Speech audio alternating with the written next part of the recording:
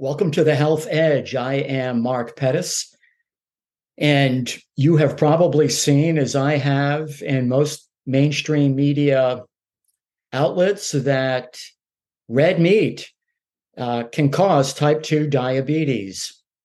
And this is a recurring theme that every year you'll see a couple of studies. This is nutritional epidemiology that again attempts to link a food that's been part of the Homo sapien diet for hundreds of thousands of years that now in 2023 we want to implicate as a driver of type 2 diabetes.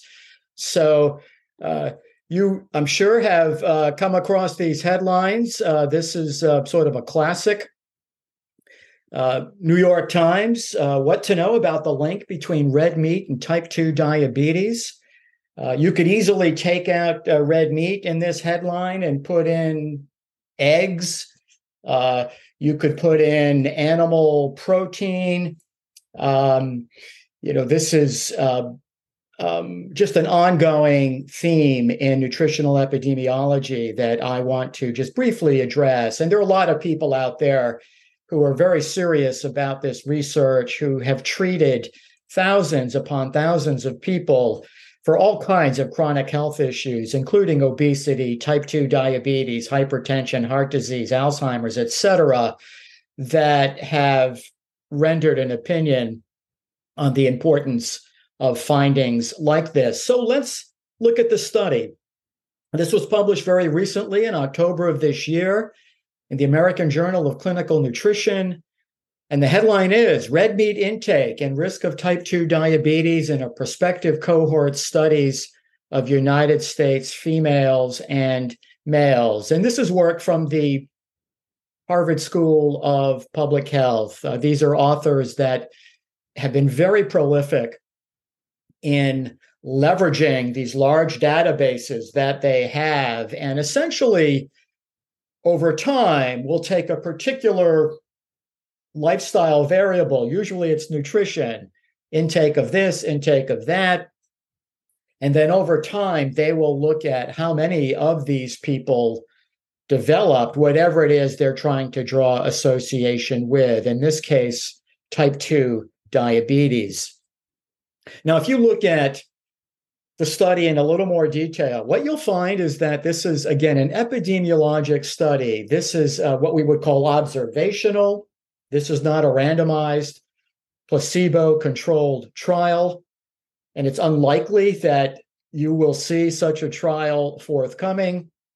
The closest you will ever find to that was a study that looked at people who purchased red meat from a Whole Foods store, and almost by definition, they were pre-selecting people who had otherwise pretty healthy diets and compared them to people who did not eat red meat. And there was absolutely no association found. And as I said, there is a growing abundance of research that would suggest that incorporating more animal protein, more healthy whole fat sources.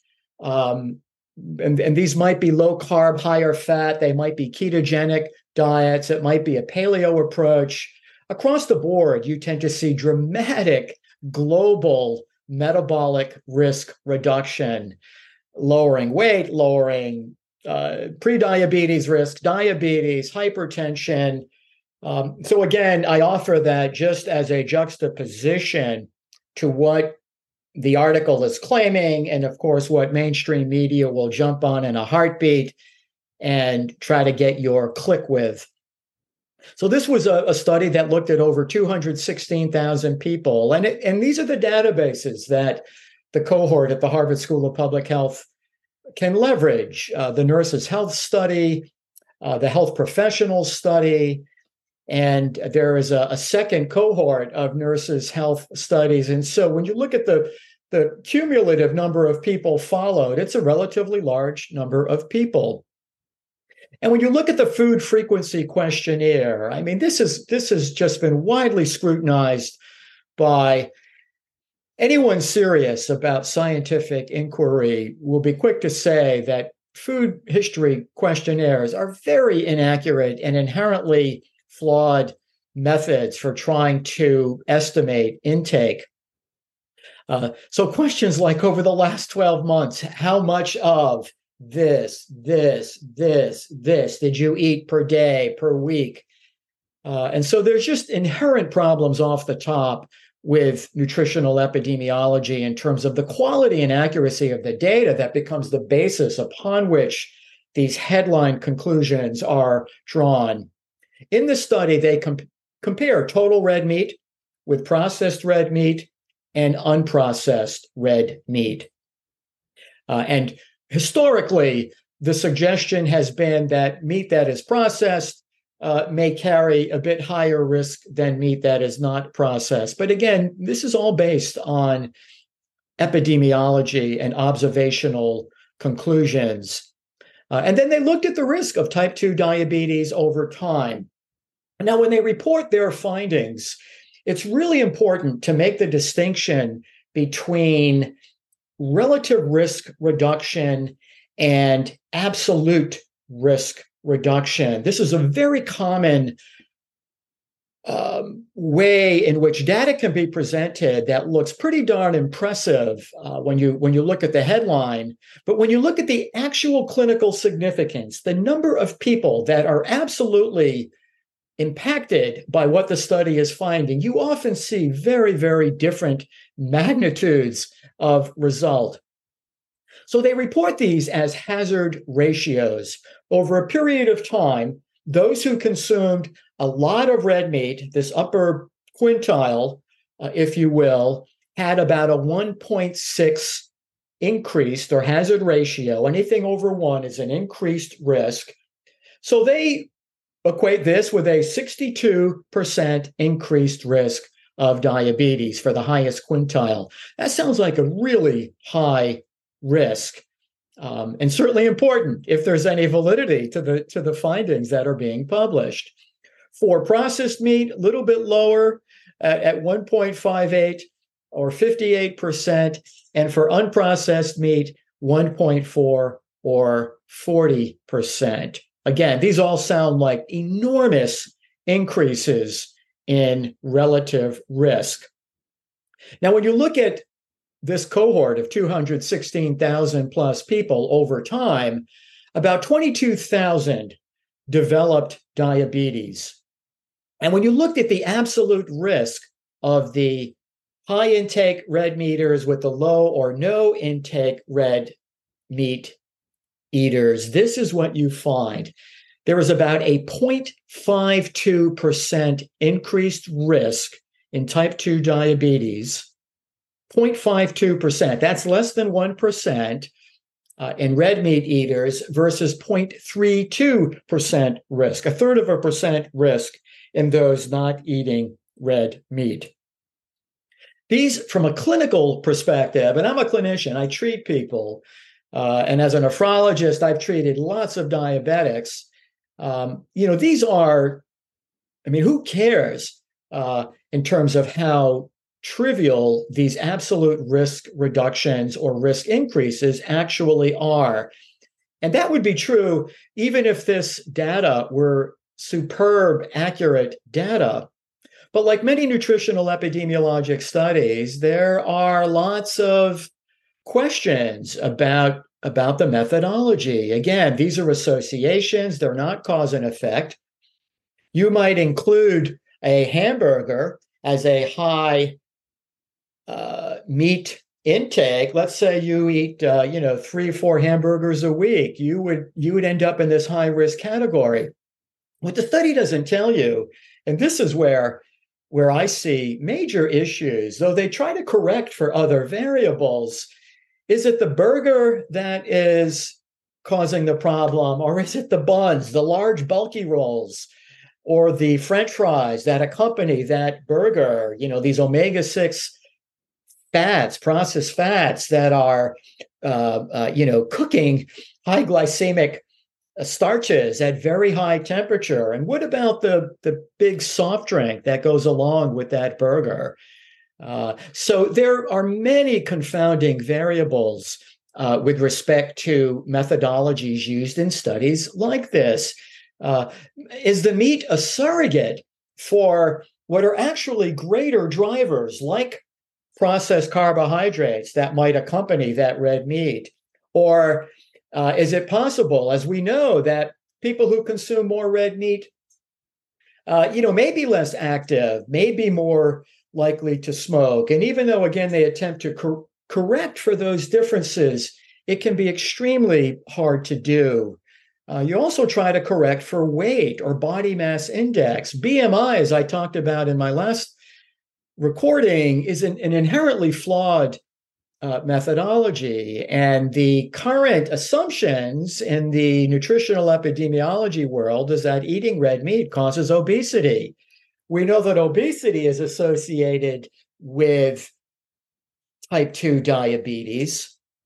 But is it the meat that is leading to the obesity, or is it many other lifestyle factors that are very hard to correct for, like processed carbohydrate intake, inactivity, circadian disruption, disrupted sleep, overwhelming stress? So the bottom line is that we know today that if you're trying to modulate diabetes or pre-diabetes, the best way to do that is to dramatically reduce your processed carbohydrate intake and dramatically increase your healthy fat consumption along with protein that I think for most people will range in the 1.2 to 2 grams per kilogram per day of protein.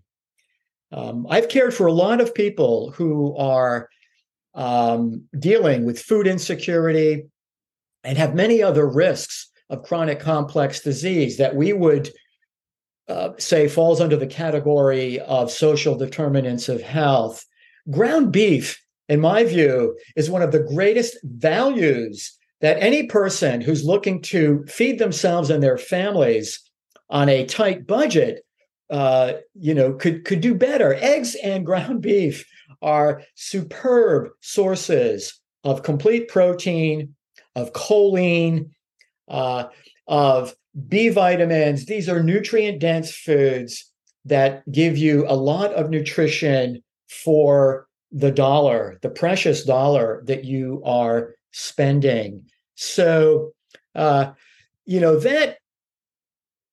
is what will be just one of ongoing. You can bet the house that more studies like this will be forthcoming.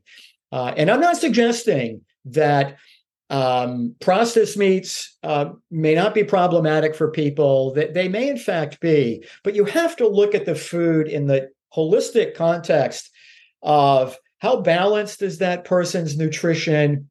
What are their other lifestyle factors from a light quality, circadian rhythm, stress management, gut biome, epigenetic? These studies cannot control for all of those things. And while they attempt, I believe, from superb educators and researchers to advance the field of nutritional science, in my view, and the view, I think, of many people like myself who treat lots of folks and look at nutrition in a very different way, would suggest that nutritional epidemiology has limitations in what it can offer the advancement of our understanding of how food connects with disease.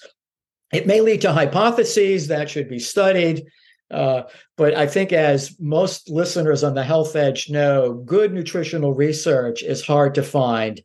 And I certainly would not add this study to the category of good nutritional research. So, with that said, I think I'm going to go get in a little walk outdoors. I'll bring some delicious beef jerky with me, which I'm going to enjoy on my walk. And I wish you a good day. Take care, be well, and stay well.